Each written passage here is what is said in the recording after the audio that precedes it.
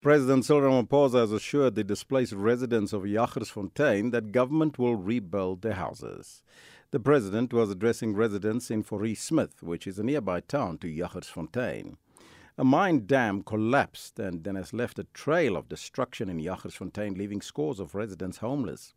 One person has been confirmed dead, and more than 80 people have been taken to various hospitals in the Free State, mostly treated for hypothermia.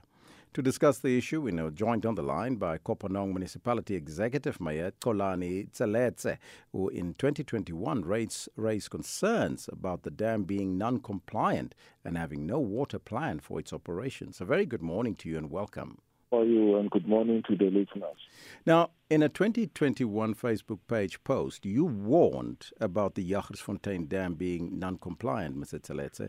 Why were your concerns not taken seriously and were ignored?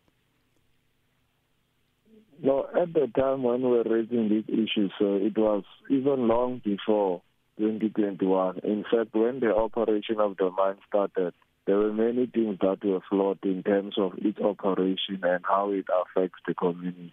And what we've been doing has been a consistent program of raising consciousness in the community and also organizing campaigns in relation to this particular mine. In 2017, to be exact, is that I led one of the biggest marches where I was joined by the South African Communist Party Provincial Secretary in the Free State, where we have delivered a memorandum to this particular mine, including the municipality management and the leadership there.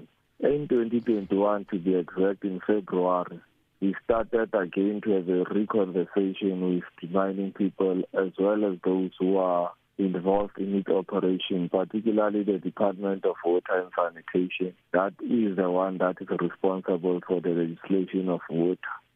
But all our cries and so on fell on deaf ears. And subsequent to that, in 2021, November, I then contested to be a councillor of this particular hometown because this is where I grew up. This is why I've been an activist for many years. And we still started to engage the mine, engage the various departments to an extent that the mine was then closed on the basis that the dam was not compliant to the relevant legislation of the Department of Water and Sanitation. As to what led to the reopening of it and operation was still yet to be told as to whether were there compliant matters after the conversation and engagement that we had with them. Now that the dam has burst, it is only now we are going to keep and hold everyone accountable who is responsible for the mess that has been created. But at the main is that we need to ensure that the mining bosses take full responsibility as to what has occurred, even though government is also committed to lend a hand in terms of the fixing or in terms of trying to resolve the crisis that we are facing as a community. Now, you also claim that the mine failed to comply with mining processes and did not even attempt to improve the lives of the residents in the affected areas of operations.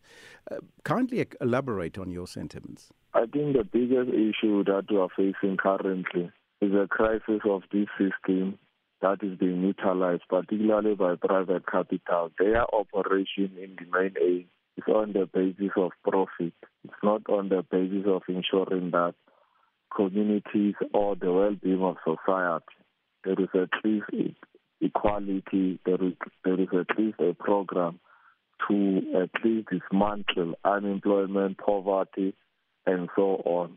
And the reason why I'm raising this is that the campaigns in the main, in the community, was on the basis that we are a rural town, we are an impoverished people.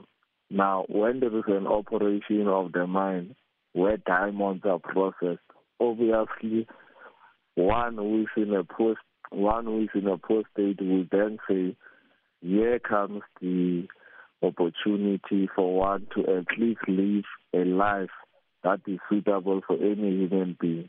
But that did not take place. All our cries and all our demands have been falling on deaf ears. And to be exact with you, the mine has been operating at least for a minimum of 11 to 12 years. But that mine never met with the community. The community doesn't know who are the bosses, who are the people responsible for the operation of the mine. And what we have also seen as one of the crises is that whenever there are engagements of stakeholders, the community itself as a stakeholder has not been involved. So the departments are involved. And the major thing that we are facing today is that there is confusion as to whether which department is responsible for the operation of the mine. For an example, when you look back in 2007, there was a court case in relation to this particular mine. And the court said the relevant department to this particular mine is not DMRE, which means DMRE, which logically has got a responsibility on regulation of mineral resources, petroleum in this country, do not have the access to this particular mine, but rather the Department of Labor is the one that has got a responsibility to this particular mine. And we all know that the Department of Labor has got nothing to do with diamonds or any resources underground or on the surface. Their responsibility is the legislation on the working class or the workers in a particular mine or industry. From there, they've got no any responsibility on the regulation of diamonds. Yes, Mayor Xolani Tseletse, the Executive Mayor of Kopanong Municipality in the Free State.